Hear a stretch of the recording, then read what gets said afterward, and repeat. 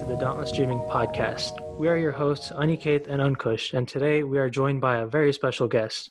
She currently hosts a YouTube channel called The Vagilantes that covers a wide range of topics from sexual education to feminism and climate change. She is a writer for Brown Girl magazine, an online blog site for South Asian women, and has participated in biology research since before she came to UNC. Our guest is an advocate for sexual education and women's rights in impoverished communities and across the world. She's a student at UNC Chapel Hill studying biology and women's rights. Welcome to the show, Vaishnavi Siripurapu. Is that how you pronounce it? Yeah, Siripurapu, but pretty close, yeah. Mm-hmm. Well, thank you for being on the show. Thank you. Well, thanks for having me. We'll do a little clap. Yeah. Thank you. Yeah, Vaishnavi, what have you been doing over the last half year with the pandemic coming in? So to clarify the question, are you asking me how my work has been affected by the pandemic, or are you asking me just like what's up in my life for the past half year? Yes. Just general. What have you been up to? Yeah. Yeah. Well, okay, yeah. So I guess since the start of my junior year, or I guess we can start from the beginning of this year. I've gotten pretty into writing. I've always been pretty interested in writing, but in the beginning of this year, my first piece for Brown Girl came out. It was about colorism. And then recently my second piece came out about marriage. And then I'm working on a third about wealth symbols, like status symbols in Indian culture, and how women are often what carries those status symbols, like, you know, the gold or like the expensive saris or whatever. And then, so I've gotten pretty interested in that because like when you're home and you're surrounded by your family who is invested in this culture, you kind of are able to see all of the aspects of it, right? So there's that. And then I've gotten into a lot of clinical research. So I've been doing work around that, specifically in cervical cancer, which is something I've been interested in for a long time. And so I'm really fortunate to have been able to work through that. And I'm trying to think, you know, the YouTube channel has been going well. I write for the Society for Cell Biology as well, which has been going great. So recently, you know, I think I've been doing just a lot more writing, which is pretty therapeutic in our increasingly lonely yet connected world.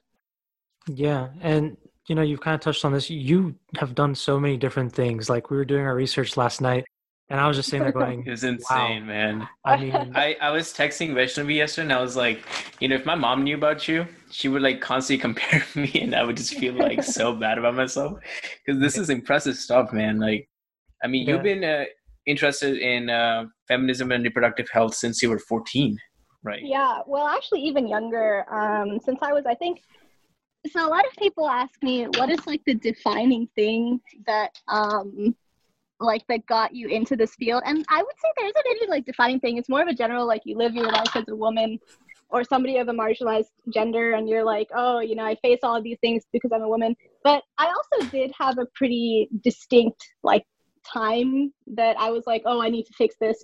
Do y'all remember the Nirbhaya case in India? Have y'all heard of that at all? It was a pretty shattering rape case. And it was this young woman who was the primary breadwinner for her family. She was a medical student. She was on a bus riding home and she was gang raped on the bus. And actually like the bus driver also was one of her rapists. And it was pretty horrific. She like it was pretty bad, and it gained national attention because Indira Gandhi got involved in it, and they sent her to like a big hospital for treatment, and she still died. And my mom was telling me this when I was in the car, like driving to school one day.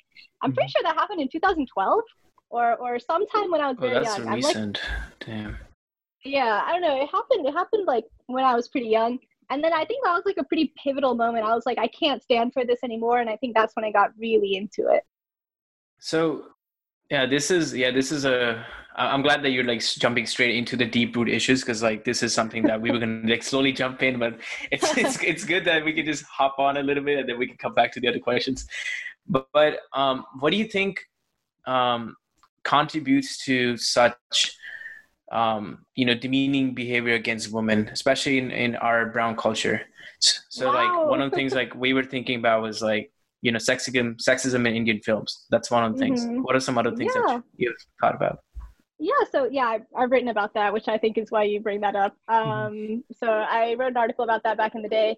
I think there are several factors on Kush. Thanks for asking me. This is a pretty big question, right? It's something that people study for years and never know the final answer to. But I think in Indian society specifically, so there's a lot of things about it, right? So a lot of Indian culture comes from Hinduism. And yet we see like in traditional Hindu texts, because I've written about this as well, that women are pretty well respected. And it's tradition that, you know, you give women respect. There's lots of examples of women being strong and taking control of their own destinies, and men being objectively wrong about women's lives, right?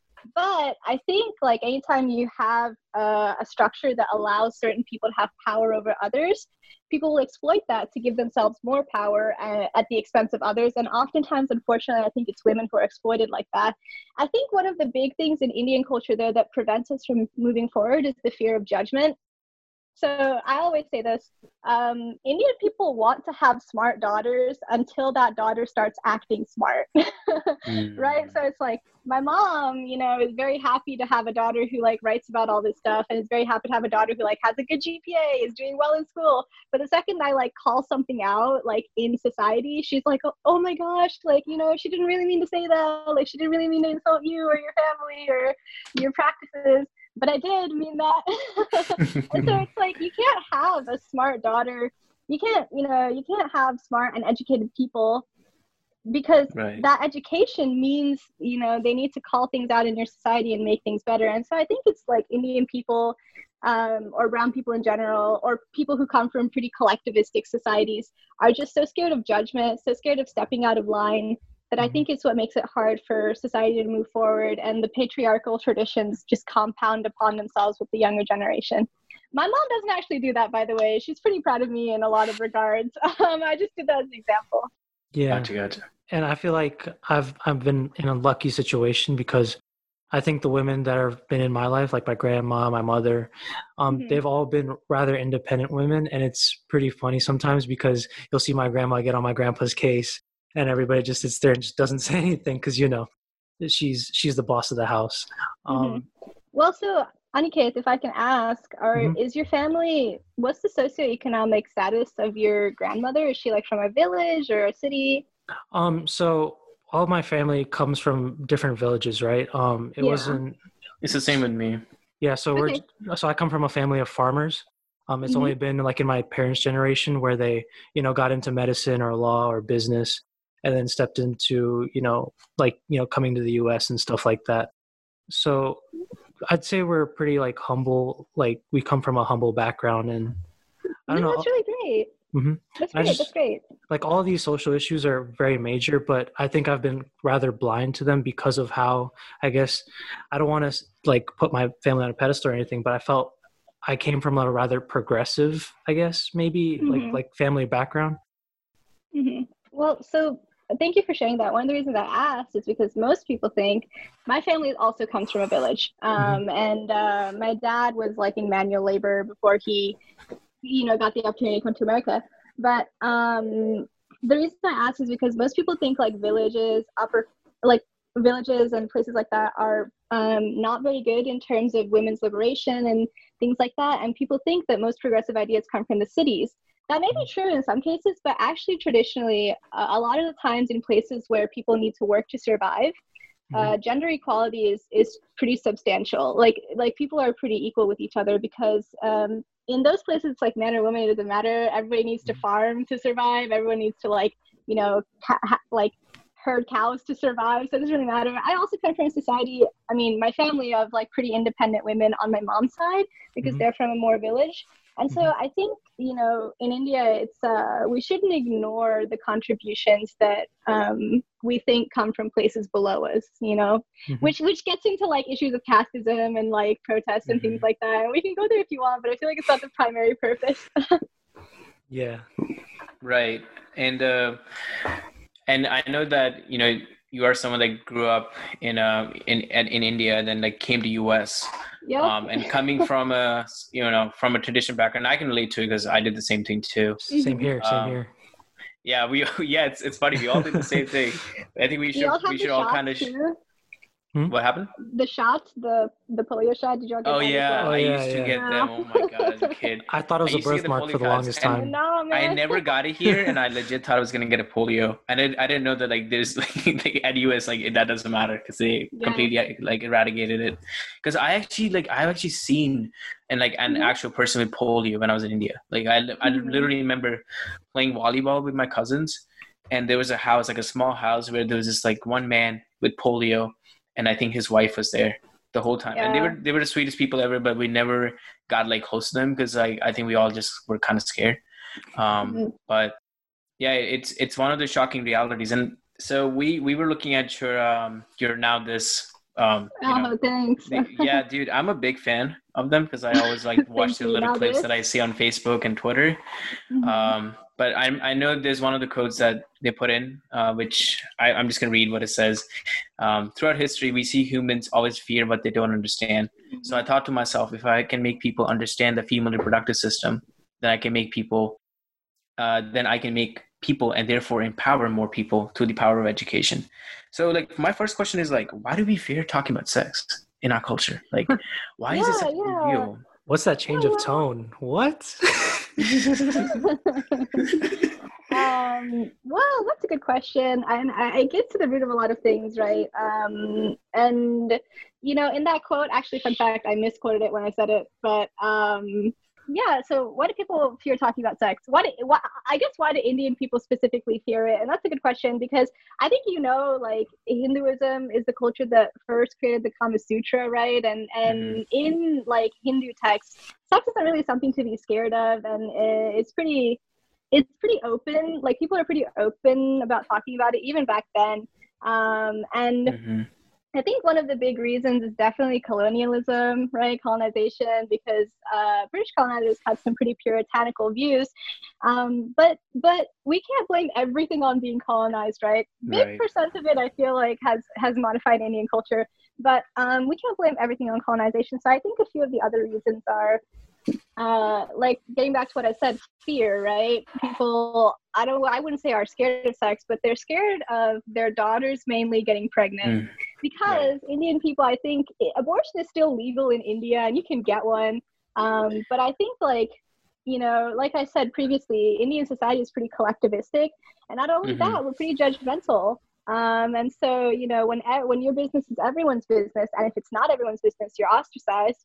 And you go through something that's not deemed societally acceptable, then it's not just what happens to you, it's not just the individual, right? It happens to your family, what happens to, the people who know you, things like that. And I think it's a compound of all of those reasons that, one, it's not just you who bears the burden. Two, you're so scared of what other people will say of you. And three, it's something that can like if you're seen as deviant, it's something that can genuinely limit the opportunities you have in society to talk to various people, or if you have a bad rep, like even the kinds of jobs you can get, or even the kind of people you can marry, or things like that. I think it's a combination of all those things that makes people really scared of sex in particular, because that's something that's so taboo. Okay, something like colorism, okay, for example, no one's going to argue with me when I say, like, I think people who have different skin tones should have same opportunities. No one's going to argue with me about that. Right. But if it's something about sex, a lot of people still think it's like elective. Like a lot of people still think it's like, like you do it to have children and literally nothing else. That I think people view it as a necessity and not as sort of something to engage in as an activity. And people will argue about that. And, you just talked about like people not trying sex the right ways. So like, I actually want to ask you, like, what are some of the the most common misunderstandings that you hear about human reproductive system? I'm pretty sure you have a lot. So the most common misconceptions I get are about the hymen. I think people are very curious about that. And it's, so everybody probably thinks like, oh, if you're a person with a vulva, when you first have sex, you like penetrative sex, your hymen will break, and then like ta-da, like an open bottle of Coke, you'll start fizzing out or whatever. But that's actually not true. The hymen is a real thing. It's a real organ, but it's more of like a membrane. So wait, I should probably use this tense. Okay, it's more of like a membrane. It can cover half or like a little more, a little less, whatever, but it never covers fully. And I ask people to think about this. If you had a hymen that fully covered your vaginal opening, how would you menstruate?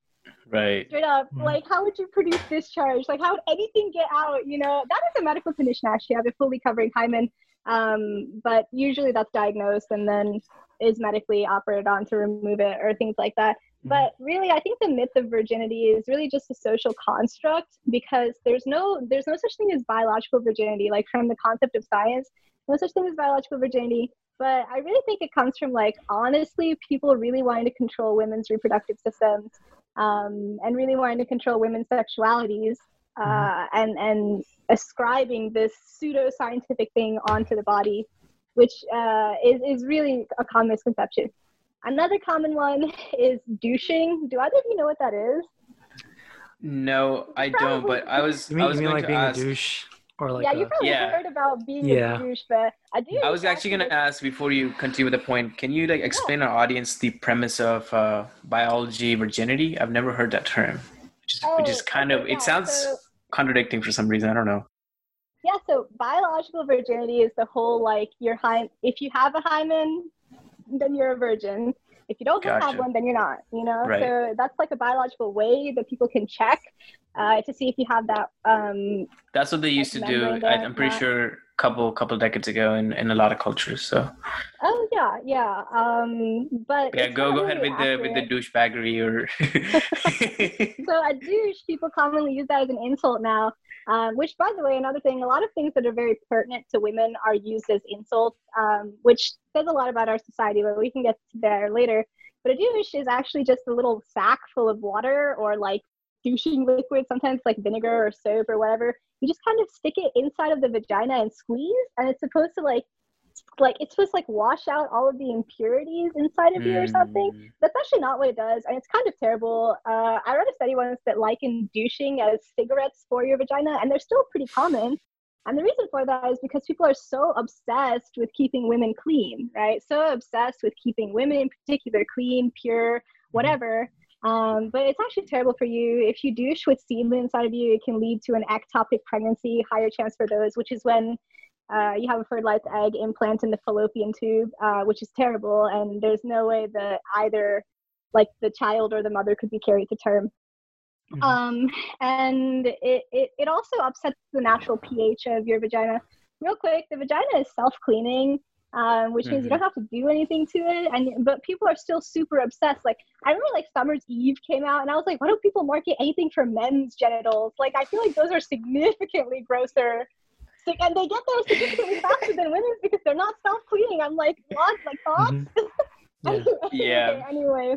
So that's a kind of misconception. I'm gonna try to keep this podcast PG, so I'm not gonna go a lot deeper into the men's genitals. But yeah, there's a lot of things that I know I had to learn as I was growing up too. So. I'm sorry. Another pretty common one that I think is really important to talk about is if you insert anything in your vagina, it means you've lost your virginity. So I see a lot of Indian people actually have this, and that's why a lot of Indian women won't use tampons. It's because they're scared of putting things inside of themselves. I will say, now that we've clarified that virginity isn't a real thing, that argument is also invalid.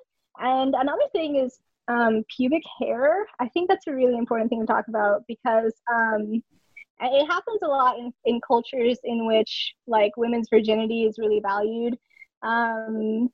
Where people will not want to have pubic hair present. I'll say pubic hair removal has very, very, no matter the method, has very, very high chance of infection, and also is ridiculously uncomfortable. I'm sure most of your listeners who have vulvas will agree with me here, but very uncomfortable. And furthermore, in society, I'm a women's studies major, so I'm not conjecturing here.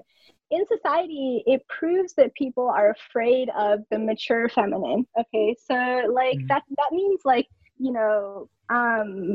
people will prefer prepubescent looking things over full-grown women. Same effect as calling women girls.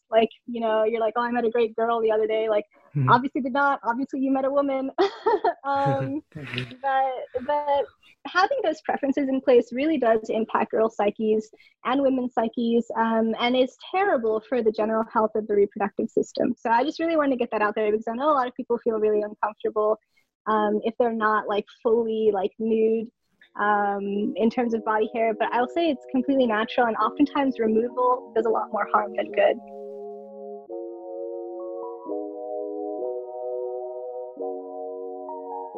Yeah, thank you for sharing that. Yeah, that was a.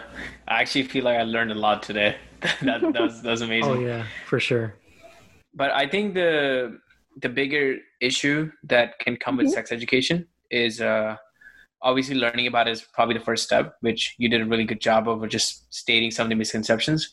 But like, how can we really apply that knowledge in navigating relationships? Oh, wow. Yeah. So I think you mentioned this before. I worked on a government funded grant for relationship education in particular. We made a little app. It's called it's called Layla's Last Week. You can Google it. Shout out. I did look into it. Yeah. Well, thank you. So I think relationship education is definitely really, really important, especially for women and girls, because oftentimes they're the person in the relationship, if it's a heterosexual relationship, who has less power societally. And so it can be hard because, for years, women and girls are conditioned to believe that, if a man invests attention onto you, it's like really great, right? It's like, oh, you're so pretty, so like this person likes you, or like, you better stop being mean to boys because you're gonna like one day. But I think it's important in a navigation application of reproductive health education. I think the biggest part comes into play in terms of consent, because that is a crucial part of intimacy that involves a lot of communication, right? And oftentimes, a lot of people don't know how to get there because in TV or media, you see characters getting into intimate situations without any form or conversation, like nothing happens, and then immediately they're kissing. So it's like a lot of people think you have to do that. And if you have to ask, it means the other person doesn't like you very much. But in reality, if you take the time to like ask someone for consent, it means you really like them and you probably really want to make sure they like you before you move forward with anything, right? Mm-hmm. And then furthermore, I think people think like if they're not good in the bedroom immediately, like if they're not like a natural, then they're not valid or they're not worthy of intimacy of the other person, or like, oh, what's the other person going to think of me, or stuff like that. That's not very true. The best way I think to be, and I get a lot of questions about this from teenage boys in particular, like what's the best way to like, please a partner in bed. And honestly, like there's no one size fits all answer. The best way is really to just listen to people, which is not sexy, right? Nobody wants to hear that. Nobody wants to be like, you should just talk to each other. But I think that's really one of the best ways to apply reproductive education in relationships is by listening to the other person. I think open communication is really important because it's like, if you don't know something, the other person will tell you that thing, or if they don't know, then you can just Google it. We have the power of the internet at our fingertips. But I think a lot of people miss that. And I think that's where reproductive health education can come in, with factual information and also the power. If you've already talked to people about hard things, they're more likely to talk to other people about hard things in the future. Something that you mentioned, you're talking about media portrayal and entertainment portrayal of sex, right?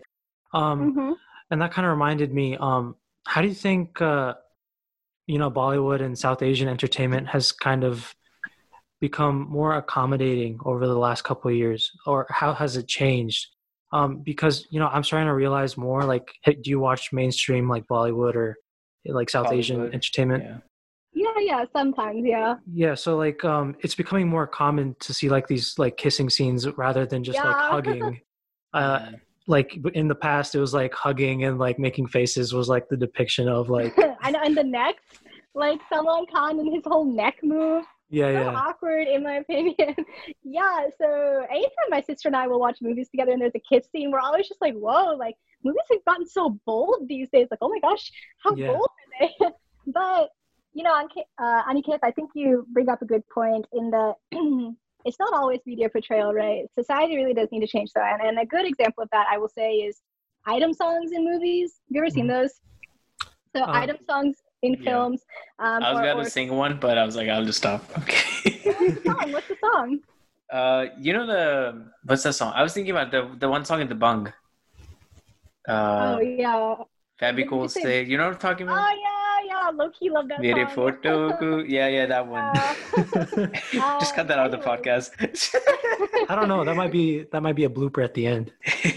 Anyways, Sorry, back to your question. I think it's good that movies are doing this whole like revolutionary showing scenes of intimacy on screen things, but the reality of it is films have been showing women in sexual situations for years, you know. Mhm. And oftentimes these women seem like they're enjoying it, right? They're enjoying dancing on screen and things like that. And yet we don't see women have that type of freedom in society, right? And it goes, and you can argue with me on that point. You know, oftentimes women don't like seeing themselves objectified on screen, sure. But even in our sacred texts, like even in Hinduism, you see a lot of instances of art of women just wearing like, you know, bikini tops and like skirts, or like, you know, sometimes in temples you'll see like topless goddesses, like, you know, you'll see women clad in all sorts of things, and still women are not free to do that in our society, you know. So I think media portrayal is one thing. It's really a slow progression. I'm really glad that media is portraying those moments of intimacy on screen, but I think what's more important is to encourage really the older generation to not be as judgmental, or to really encourage like the younger generation to take control of what people think about them. Honestly, I think encouraging bravery is really important. And that doesn't necessarily come from topical depictions, I don't think. I think it comes from like having whole films dedicated to a person's journey of empowerment, or a person's, like a woman in particular, and how she faces like gender issues, things like that. And we have a lot of those, which is good. I think we're getting there now. But I think if you'll notice in Bollywood, a lot of the directors are male. I think there's like couple female directors that are famous. In Tollywood, definitely almost all the directors are male. So I think it comes from having women in front of the camera doing what they want to do, but women behind the camera as well, pushing those storylines. That kind of reminded me too. That movie that came out recently, I think it was called Malung. Have you heard of it? No. I think that movie openly talked about, you know, rape and like sexual like relations, and it depicted drugs, sexual relations. I thought it was very progressive. Obviously, I can't ask any questions about it since you haven't seen it yet, but Sorry. but No yeah, spoilers. No, I super agree with films being progressive in India. I think that's really, really great. But I think it's also important to like talk about. So I think this is a common misconception. People are talking about like, oh, you know, you see this woman on screen like owning her sexuality, so you should do it too. But we gotta also have women on screen saying no, and yeah, then their decisions being respected. You know, I think honestly, a lot of what media in India should aspire to do is change the way men think about women. Because I think that will free up the way that women can think about themselves. That's just my conjecture. Well, everyone knows this saying, like beauty is in the eye of the beholder. But I think that statement is controversial, because I think that the beholder himself or herself has a lot of influence from our society. So, obviously one of the biggest issues I know that you advocate for is colorism. So, obviously I know some progress is being made with, when Priyanka Chopra was kind of being canceled on Twitter for advocating for fairness creams, and then obviously, that was a bit that was a really rowdy conversation that was happening. Do you think that we're at a good pace right now with how our basically our community, our culture, I guess India in general, is like going with, advocating for equal societal opportunity for change. women? Yeah. Just societal change in general, right? Because even with like, I don't know if you guys remember, but the death of Sushant Singh Rajput, you see all these like these people are taking over Twitter in ways that's already common on the like in the Western world. You see people voicing their opinions, and a small person from the middle of nowhere now has an amplified voice and can talk to people like in the Bollywood sphere. So I think your question was, do you think India is doing well with social change? Is that what you're asking? Yeah, do you think so? Not just that, but like how can also, how do you see, how can be, I guess, like India improve in Are we trending in the right direction? Yeah. Yeah. Yeah, well, it depends, right? I think it's hard to say that about any country, right? Like America, for example, during the height of the Black Lives Matter movement, you could say like, oh my God, this country is doing great. Like, here, like, look at all these protests, like, look at all these people taking action, things like that. But the thing is, like, when the collective is not on that same boat anymore. The enthusiasm might peter out, and I'm thankful that there's a lot of people who know now about that issue, and they're able to contribute to change. But I think it's hard to say that about any country. Thankfully, though, like now, like in India, there's a lot of, progressive ideas. A lot of people have a lot of different rights, things like that. But I think the biggest issue in India is de facto versus de jure discrimination. So de jure discrimination is like by law, like, okay, by law, you can't discriminate by caste, but that doesn't stop people from doing it, Oh, yeah. And I think it's hard to say because you don't really know how far these ideas stretch, right? So I'll give you an example. Because I was dating a guy a while ago, and I actually asked him if I could write this article about him, and he said yes. So you can like include this That's in your bold. podcast. I'll keep him anonymous. Yeah. Anyways, well, I kept him anonymous. So anyway, the reason I wrote it is because I was dating this guy a while ago who was a little older than me. He was like in his mid-20s. And he was in a graduate program, right? He had a good education, had a bachelor's degree from an Ivy League in the US. And his parents had been here for 20 plus years, right? And so I was talking to him. I was like, two things, okay? The first thing I was like, so I just want to know, he was Brahmin. I was like, I just want to know, I'm not Brahmin. Is that an issue with your parents? And he said, oh, no, not at all, not at all. My parents don't care about caste. You're Kshatriya, right? So it doesn't matter. Maybe if you're something else, it might matter, but no, my parents don't care about caste. And I was like, and that is the type of discrimination you need to pick up on. And yet is the type of discrimination most young people it's the type that's very common in India. Like, oh, I don't care about it. Except maybe in this regard, but other than that, I don't care about it, Because for that guy, your parents do care about caste. They just don't care about mine because like I had the misfortune of being born into a caste that was like attractive to your parents. But I think that's the type of discrimination you really need to catch, right? Because it's like, oh, I'm a good person because, I don't really think about this stuff. But in reality, it's like you do think about that stuff and you do need to address that. And furthermore, the reason that relationship didn't last was because his mom said I was too dark for him. And I want you to think about that for a solid second, okay? We're in America, yeah.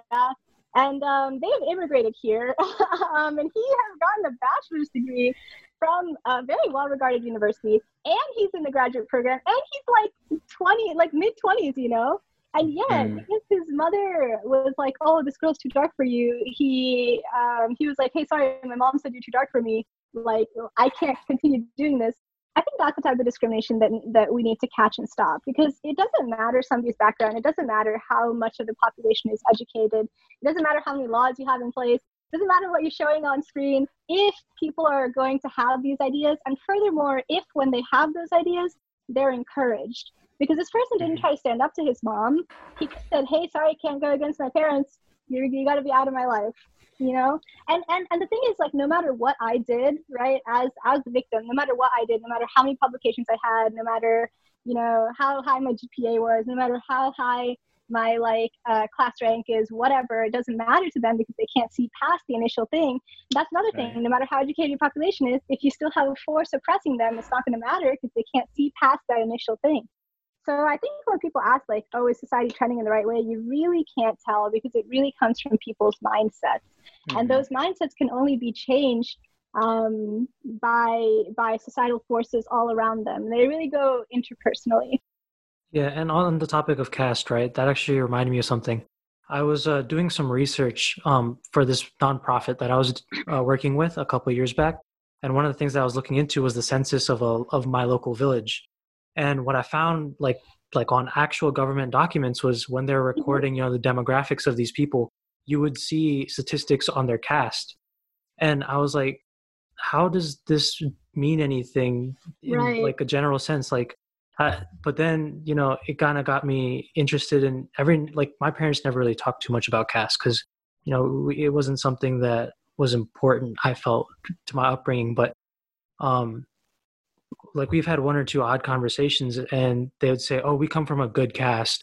And sometimes I feel kind of ashamed in the sense that, am I here because of my family's merit and their hard work? Or am I in this situation because of the position that we've been put in society for, centuries or decades or however long?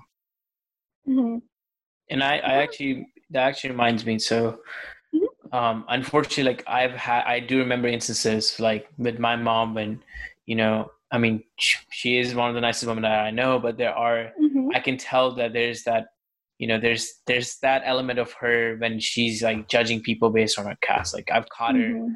like, making judgments as like, oh, he's a shrew caste or whatever. Like, she might just say, and then like she might just have like the face of disgust, and like I always hate seeing that, and that's something like I don't agree with too. So like I think that negative stigma, um, I think when when we look at our adults and we see them as someone that we want to follow and respect, I think it just becomes really difficult to uphold tradition culture while Mm-hmm. let's say for example having an open choice on who to marry, on who to date. Do you think it's possible in a culture to have that type of freedom without like disappointing our parents? Because So I for think, me, that's something I think about like all the time. I'm pretty sure yeah, a yeah. lot of people do. So Yeah, well, you probably read the article I wrote about it then, which is why you're asking me. But right. I think to get to the core of your question, a lot of the reason I write what I write is because I think it's hard when you have someone you look up to, right? Your parents, for example, and you know that they have these sort of negative ideas, and you're like, oh my God, what do I do? This is my mom or my dad or like my grandfather, like someone who's very close to me, and yet they're racist. So like, what can I do about it? Mm, And I think a lot of young people, what they will resort to is telling the person that they're wrong and like, oh, you're terrible, like you're wrong, these are some bad ideas you gotta change them, stuff like that. But a lot of the reason I write what I write is because the reason that most people have these ideas who are older than us is because they want to uphold their tradition, right? They want to stick to their culture. They think that their culture dictates that lighter skin is prettier, for example, and they right. want to stick to that.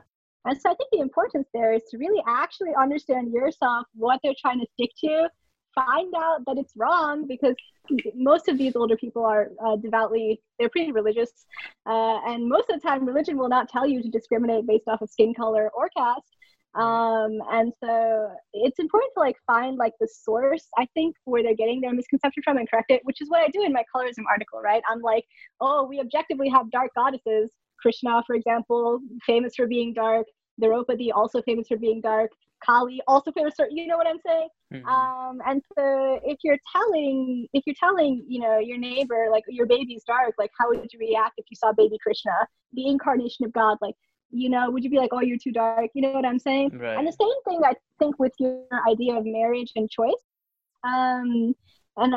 So in my article, I write, a lot of people don't want their children to date because they think that it's against tradition, when in reality, Gandharva marriage, which is love marriage as we see it today, was the traditional form of marriage for centuries in India, and there's lots of textual evidence supporting that. And furthermore, a lot of the times in Indian culture, if a girl doesn't want to marry who her parents have chosen for her, she'll just say no, and her choice is respected. And furthermore, in a lot of occasions, like women were presented with multiple suitors, and they could just pick one. Like Draupadi and Arjun, for example, or Ram and Sita, for example. Like everyone knows Ramayana, no one knows this. And we see even after marriage, the Ramayana actually has a part 2 where Ram sends Sita out into like the forest because his kingdom is telling him that she cheated on him. She has the twins there in the forest, Love and Kush. And so when he meets up with her again, Sita's like, you have suspected me of something I didn't do. You didn't trust me. You're kind of terrible to me. And so I am leaving you. And she does. She does exactly that. She leaves the kids with him and leaves.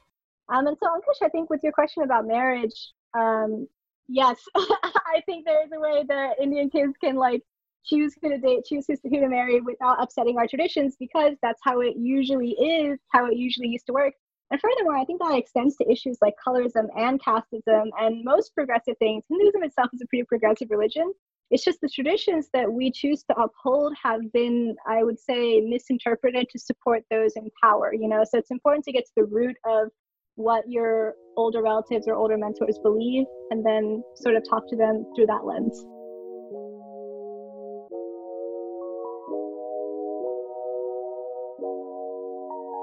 I want to eventually get into the nitty gritty of, all the stuff that you've gotten like what you've been working on in the Yeah, biology sorry. sense. I'm talking a lot. No, I'm it's just really fine. Yeah, going you're at it. good. You're It's good. great. It's great conversation. And there's one last thing I want to bring up because of, we're talking about arranged marriages and love marriages. I don't know why this came to mind. I've only watched like 2 or 3 episodes. I hope nobody judges me. But how do you feel about Indian matchmaking, the Netflix series? Yeah, I watched the whole thing actually with my mom. It was so eye-opening for me personally because Oh, like I had this preconception of arranged marriage beforehand, right? But after Mhm. watching this TV show, it's like, oh wow, it's like on a different level. Like it's completely different than what I've been accustomed to like thinking and hearing. Mhm. A lot of people ask me this, and they think that they know my answer, but it's like people ask me like, "How do you feel about arranged marriage?" And I personally think it's like a valid way to get married. Really, like I'm just like, yeah, arranged marriage, fine way to get married. I personally am not that that's good with literally me. like, I'm just like, I'm not gonna find a bride for myself, so I'll just let my parents decide for right? me. It's a valid Because way I'm to gonna get be married. lonely otherwise my whole life. It's a valid way to get married, and honestly, it's like most of the time people will have like most of the time like people will want that commitment, but it's like if you're just dating around, maybe in the West, maybe people aren't ready to just like talk about marriage right off the bat, Mhm. and then it's like you're scared to invest a lot of years of your life with somebody if you're not going to marry them, blah blah blah, whatever. I think arranged marriage is like a fine way to get married, but and I write about this in my article. The biggest I think part of arranged marriage, and the most traditional part, quite honestly, is freedom of choice. So completely unpressured choice. Like, you can either marry this person and you don't have to. And if you don't want to, you can go back to them Mhm. and look at it again, or you can choose a different person. Completely unpressured choice on both sides, I think, is what's like key in marriage. Mhm. That being said, I think there are some things in arranged marriage that are common to look for now that actually like aren't that traditional, or they're not that they honestly, like, in my opinion, I'm just like, this shouldn't be your priority. But what do I know? Like, different people have different opinions. Like, for example, in Indian matchmaking, they'll talk a lot about height. Like, oh, Mhm. this girl's 5'7", too tall. This girl's 5'2", too short, whatever. Mhm. You're not going to care about height if like that person is like terrible to you, like Hmm. and furthermore, you're not going to care about height if like this person, you don't know what's going to happen in life. You're not going to care about height if this person like needs to use a wheelchair for whatever reason, or you're not going to care about height if like you can't like see their head when they wear heels, whatever, like, you know what I'm saying? Like, you're not going to care about height because there's lots of different things that are priorities. And I think like my thoughts about physical attractiveness are can easily be like, people can be like, oh, I can't choose what I'm attracted to. I can't choose what, I find this thing attractive. I can't choose that, or stuff like that. Sure. Okay. Like, in my opinion, I approach this very skeptically. I'm like, sure. But like, in like Victorian England, like a really round figure was seen as gorgeous and everybody would want that. And it's like now, like a really like slim figure is seen as gorgeous and everybody wants that. So I'm just like, sure, you can't control what you're attracted to, but it's heavily influenced by the society Hmm. we're in. And the more we choose to uphold those structures, the more we contribute to them. I'm not saying people shouldn't be attracted to tall people. I'm not saying people shouldn't be attracted to people with a certain figure or whatever. I'm Mhm. saying it's important to understand your biases, and it's important to understand like why you're particularly interested in that particular kind of person. And I think Indian matchmaking does a bad job at that. Like, Mhm. I think it does a fine job at like showing like, oh, this is an issue. Like, oh, people are talking about it so glibly. Like, 5'7", she's too tall. But they're not really addressing like why people are looking at these particular things. Also, Do you think that girl at the end, she was just like, I would like them to be fair. I would like them to be tall. I would like them to do this, or this. I was just like, girl, why don't you like look for like somebody who like is feminist and announces it clearly? Like, I'm just like, why don't you look for Right. somebody who will treat you properly? Yeah, this isn't like shopping for a car. Like, come on.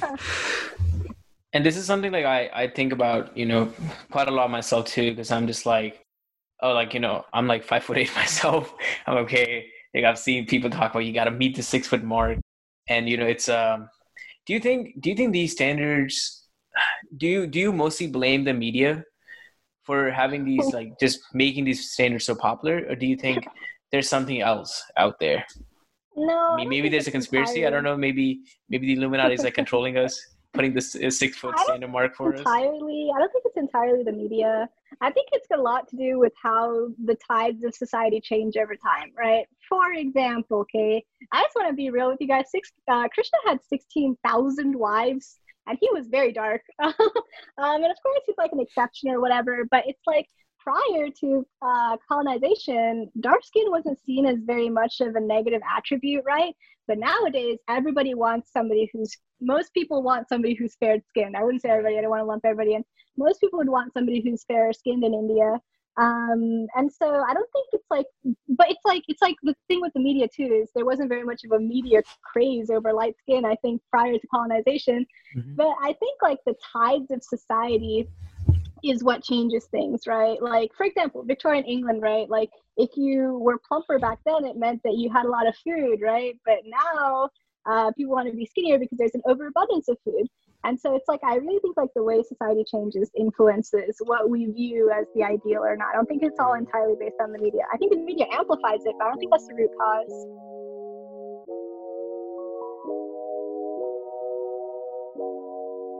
I had to do a lot of learning myself this year.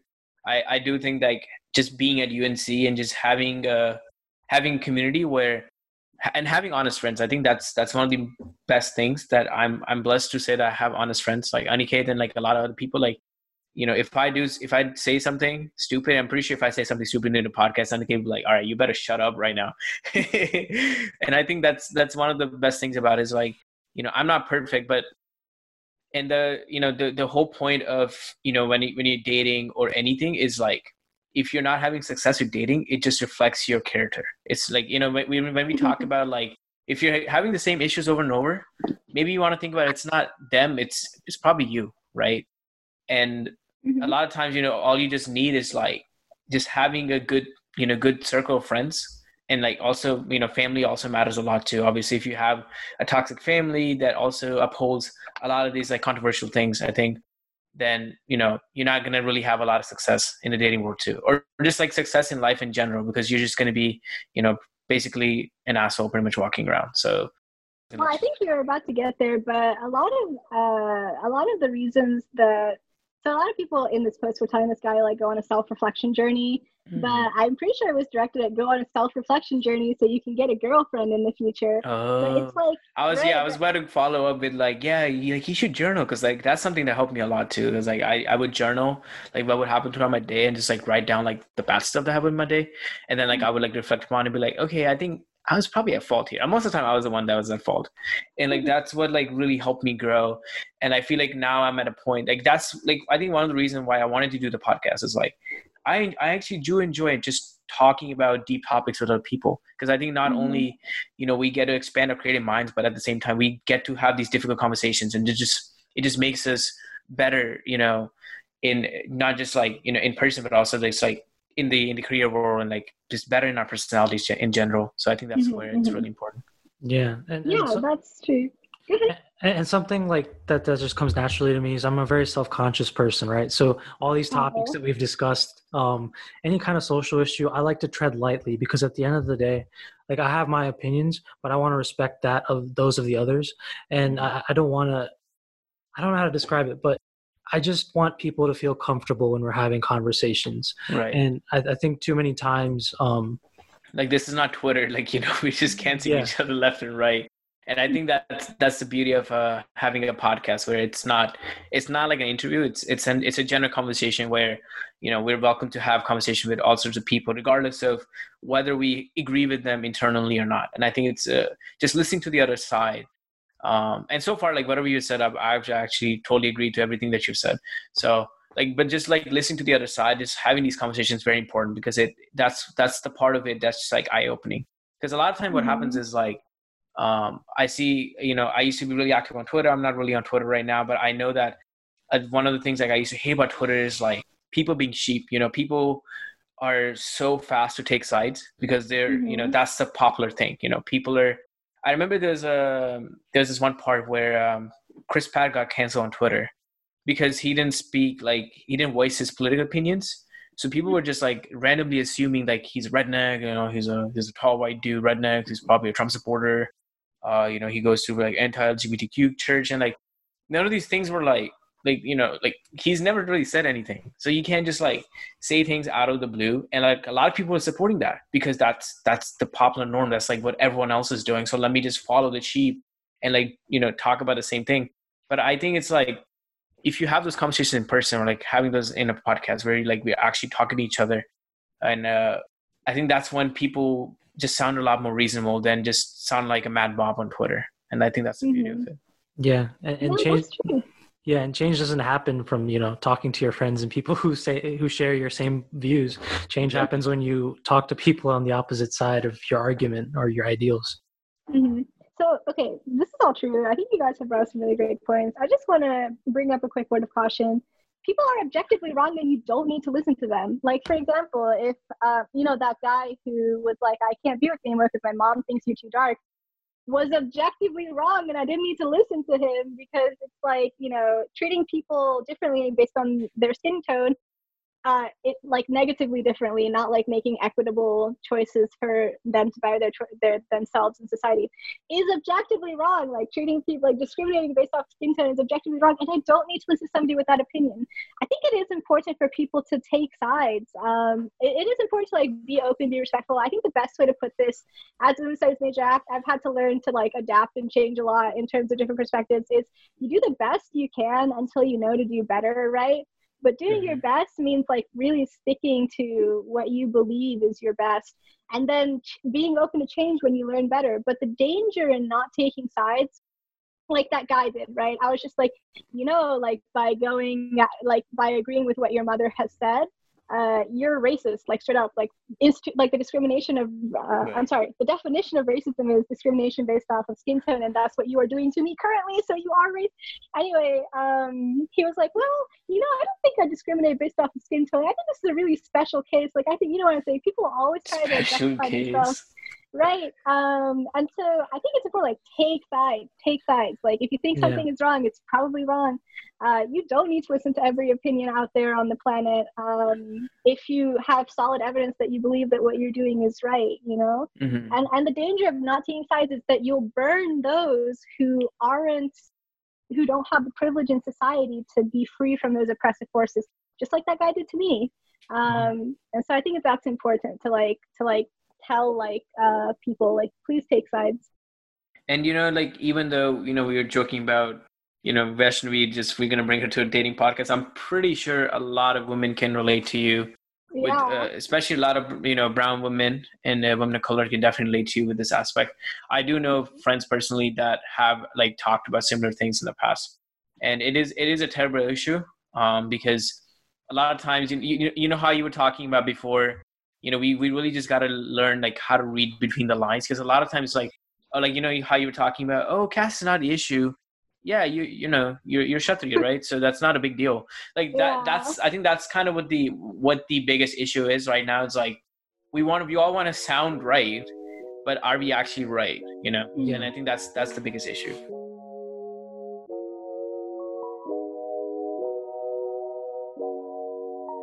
I wanted to ask you about your your coursework, right? So Okay. No, not coursework, but how did you get to working in a biology lab at UNC even before you even came into UNC? Like, obviously, just talking to you, you seem very, I guess, involved and just knowledgeable about these things. Yeah. So how'd you get your foot in the door? Because I'm sure a lot of people are wondering, what does it take?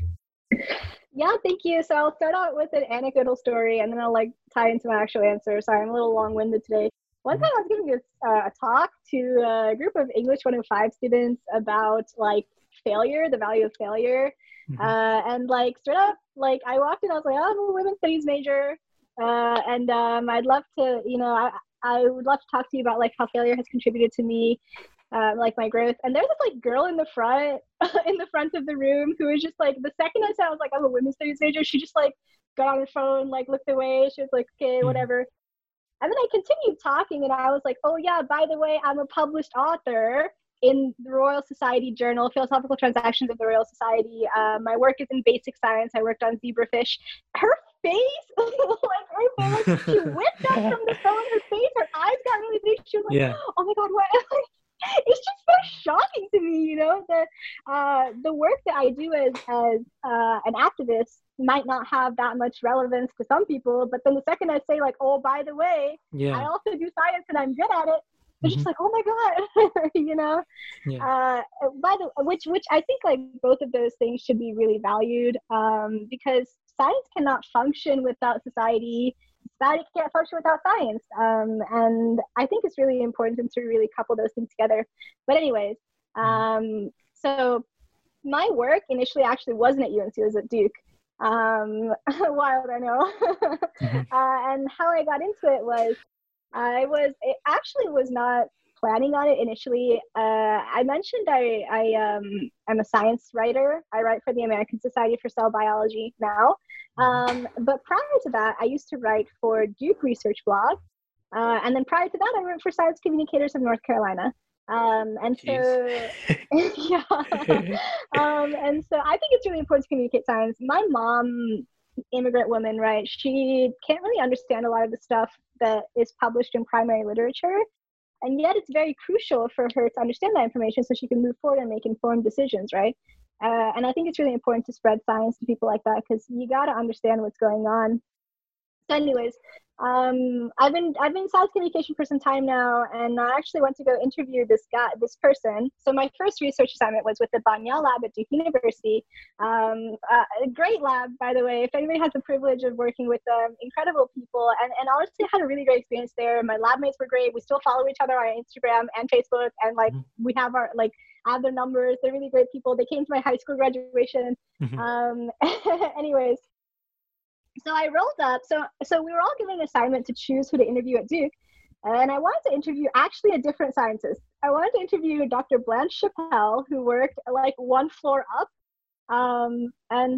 She was on vacation that week. It was Thanksgiving. And so they were like, well, you can't interview this person. How about you interview the person one floor down? It turned out to be Dr. Michelle Vanya. I was like, okay. Not my original thought, but I was really glad for the opportunity. I rolled up. I had done some research on the lab. I rolled up, got lost, asked somebody where to go, got lost again, and then found found Dr. Vanya's office. I was like, hey, I'm here to interview you. We sat down, we had a conversation, and I was like, I think your work is really interesting. I think it's really interesting figuring out how things grow and change and develop, because they were working on zebrafish morphology, so it's like how fish spines grow, which is important because we have spines. And he was like, you know more about this lab than some of the undergraduates who've asked to work here. So do you want to work with us in the future? And I was sitting there like, I was like, oh my goodness. I was really speechless. I was like, sure. I really don't know what I was doing. I didn't know what I was doing in science. Like, am I too young for this? Like, do I even meet the requirements? Really? I was like, am I too young for this? And so, I wrote up the interview, published it. I titled it Totally Tubular. It's still on Duke's Research Blog if you want to read it. I had really zesty titles back then, but now I'm just like, how zebrafish grow? I guess I'm just a little bit less creative. I think this is such an interesting story, because I think the biggest lesson that even I've learned from, meeting people and interviewing people, and then obviously doing this podcast, is like, you really have to be passionate about everything that you do, right? So like you went into the lab being passionate about the lab, like you knew about the lab more than a lot, even like the people that actually work there, which talks about like, you're really passionate about the industry. It's the same thing with, you were talking about that girl that started paying attention to you as soon as she heard that you were relevant somehow in her life, right? A lot of times, you might meet someone that you're like, oh, like, I mean, I guess like I'll network, but like they're not really gonna bring value to my life. But like it shouldn't be your mental, like, when you're going, in a conversation, you shouldn't think about, oh, like how can this person benefit me? Because I think that's where the issue is. Because a lot of times, like, I've had the opportunities to work for a couple of startups, and I work for IBM, and I'm going to be working for Amazon after the summer. So I get a lot of people in my LinkedIn DMs, and like, people trying to network with me and talk to me, and I can smell the fake pretty easily, because like I know 80 to 90% of them, they want something from me. And a lot of times, I'm just disappointed, because I'm just like, I can tell you just want something from me. So I mean, I can help you to get the direction, hope that you'll make it, but I'm not going to give you a referral if that's what you're looking for. I only end up giving referrals to those that legitimately want to know what's going on in my life and like what I'm doing. And like for me, it's like, my career, let's say my 9 to 5 job, obviously it's a big part of my life, but that's not obviously most important thing. A lot of times, if you really want to have good conversations and really make the connections, like, you gotta find other ways to relate to people. Cause like, I'm pretty sure like, you probably get questions about, you don't feel all the time. Obviously, this is the whole point of the podcast too. But we've also had conversations about, you talk about, your experience with dating and stuff like that, which is something that a lot of people might not ask you about. But this is the conversation that needs to happen. It's important because then you're able to make that connection to the next level. Yeah, and to add to that, I remember I was reading a quote that you said, or at least something that you said in an article, right? You're talking about how don't just join a research lab because you need it for like a credit or for your resume. Whatever. Yeah. Do it because you enjoy it. And that's something that I'm learning more and more now. I'm like, when I first came into medicine, I was like, okay, I got to do some research and I got to join clubs. But the more I got involved, I was like, I don't particularly enjoy these clubs, and I don't want to do it if I don't enjoy it. So that's kind of how this podcast came about. And that's kind of how I've been holding myself, I guess. Like that's how I go about reviewing myself when I do decide to join a club or do some research is, do I enjoy it? Because if I enjoy it, I'm going to put 110% in. If I don't, I'll probably half-ass it and hurt myself in the process. And this is like interesting because, I've always thought about like having a podcast, like I've been thinking about it for the past year. And the fun thing is Aniket was thinking of the same thing. And Aniket was the one that like brought the conversation. I was like, yeah, man, let's do it. I'm thinking about it for a long time. A lot of times, you just kind of need that push. And I think one lesson that anyone that's listening to a podcast can take is like, if you have a dream and if you want to really achieve something, a lot of times, like, when we see these like millionaires and billionaires and all these people, obviously a lot of their success comes from the timing and the luck, but a lot of success also comes from the fact that like they took the initiative. A lot of time, like the biggest step with any startup or pretty much, I would say mostly anything in life is like actually making the effort. Like I remember, like I used to be 40 pounds over when I came into UNC as a freshman, and I used to be pretty much like overweight and pre-diabetic my entire life. And I still remember the first day I watched the Pog Milka Bog film, which is a story about Milka Singh. He's an Olympic runner. I watched the film like on TV, and that was the first day I decided I'm going to go for a run.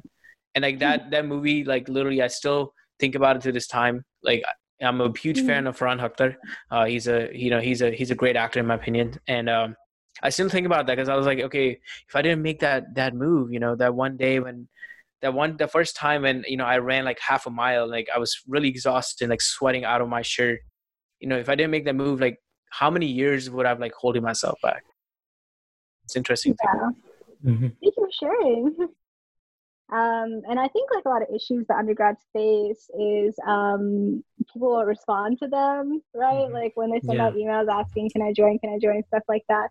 And I think what's been really important to me is exactly what Ankush said, and what you said, Aniket, to understand what you like, and also like just like be nice to people, like just be nice to people, like regardless of what they're gonna do. Because let me tell you, I work on 3 different clinical research projects now. Okay, great opportunity for an undergraduate, especially because it's clinical research, and I love what I do, and it's really great work. But the reason I'm in it is because when I was in my government-funded incubator, right, for Innovation Next, they flew me out to Dallas, and one of the women I met there was a doctor at Yale. Okay, so not at UNC. And I was like, hey, my name is Vaishnavi, blah, blah, blah. And surprisingly, she knew a doctor at UNC, and she was like, you should meet my colleague, Dr. So-and-so. So I did. I went and met Dr. So-and-so when I got back, and Dr. So-and-so introduced me to another doctor at UNC who then introduced me to another doctor who introduced me to our resident. Our networking. Yeah. Right. Yeah. And so, like now I'm able to work on all of these things, and it's like, I think people really underestimate the impact of human connection. So I think like one of the most important things is not just like send an email, hey, can I work in your lab? Send an email maybe, hey, can I talk to you about your research? Because I think people would love to talk about their work. Like, why else would they do it, right? And I think that's honestly one of the most important things that I would tell like somebody who's just looking to get into research, like talk to people about it.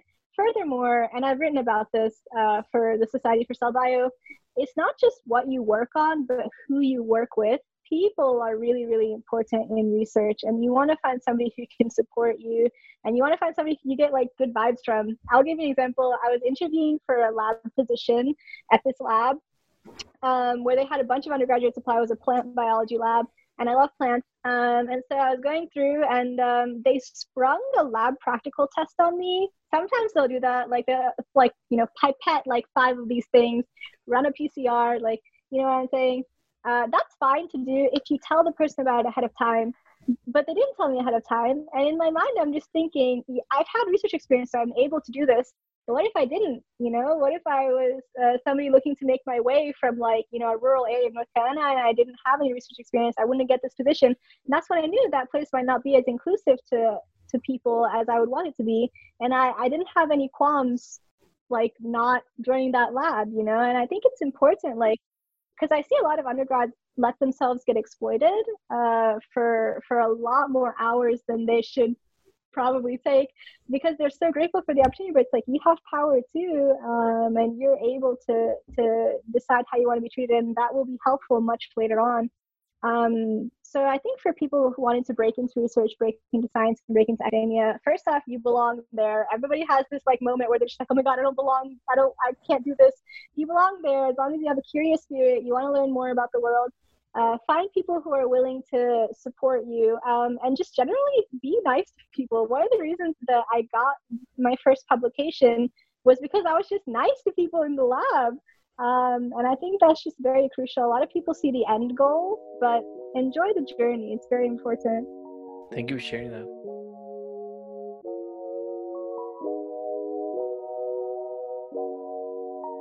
All right. Thank you, Vaishnavi, for coming to our podcast and talking about all these like issues that are prevalent in our culture that I think we should really pay attention to.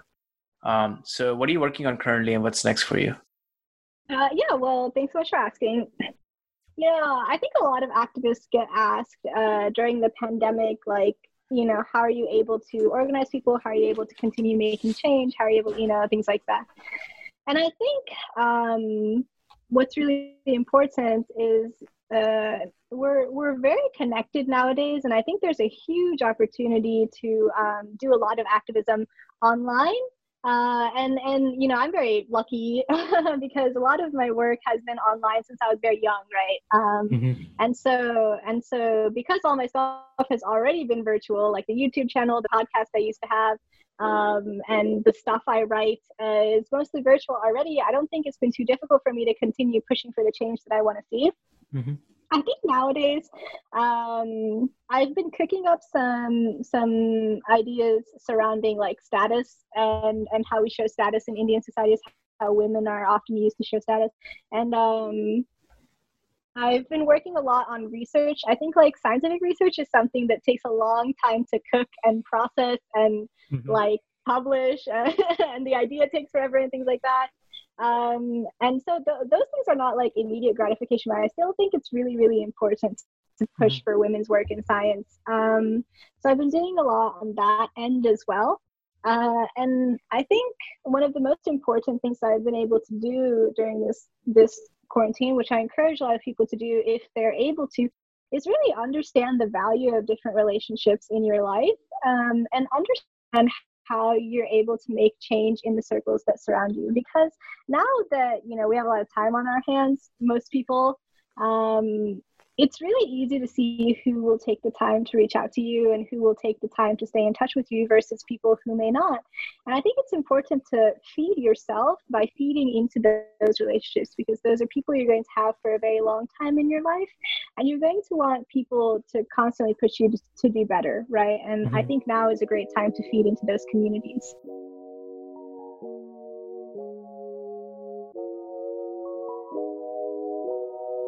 Well, thank you for being on the show. I mean, I know I've learned a lot.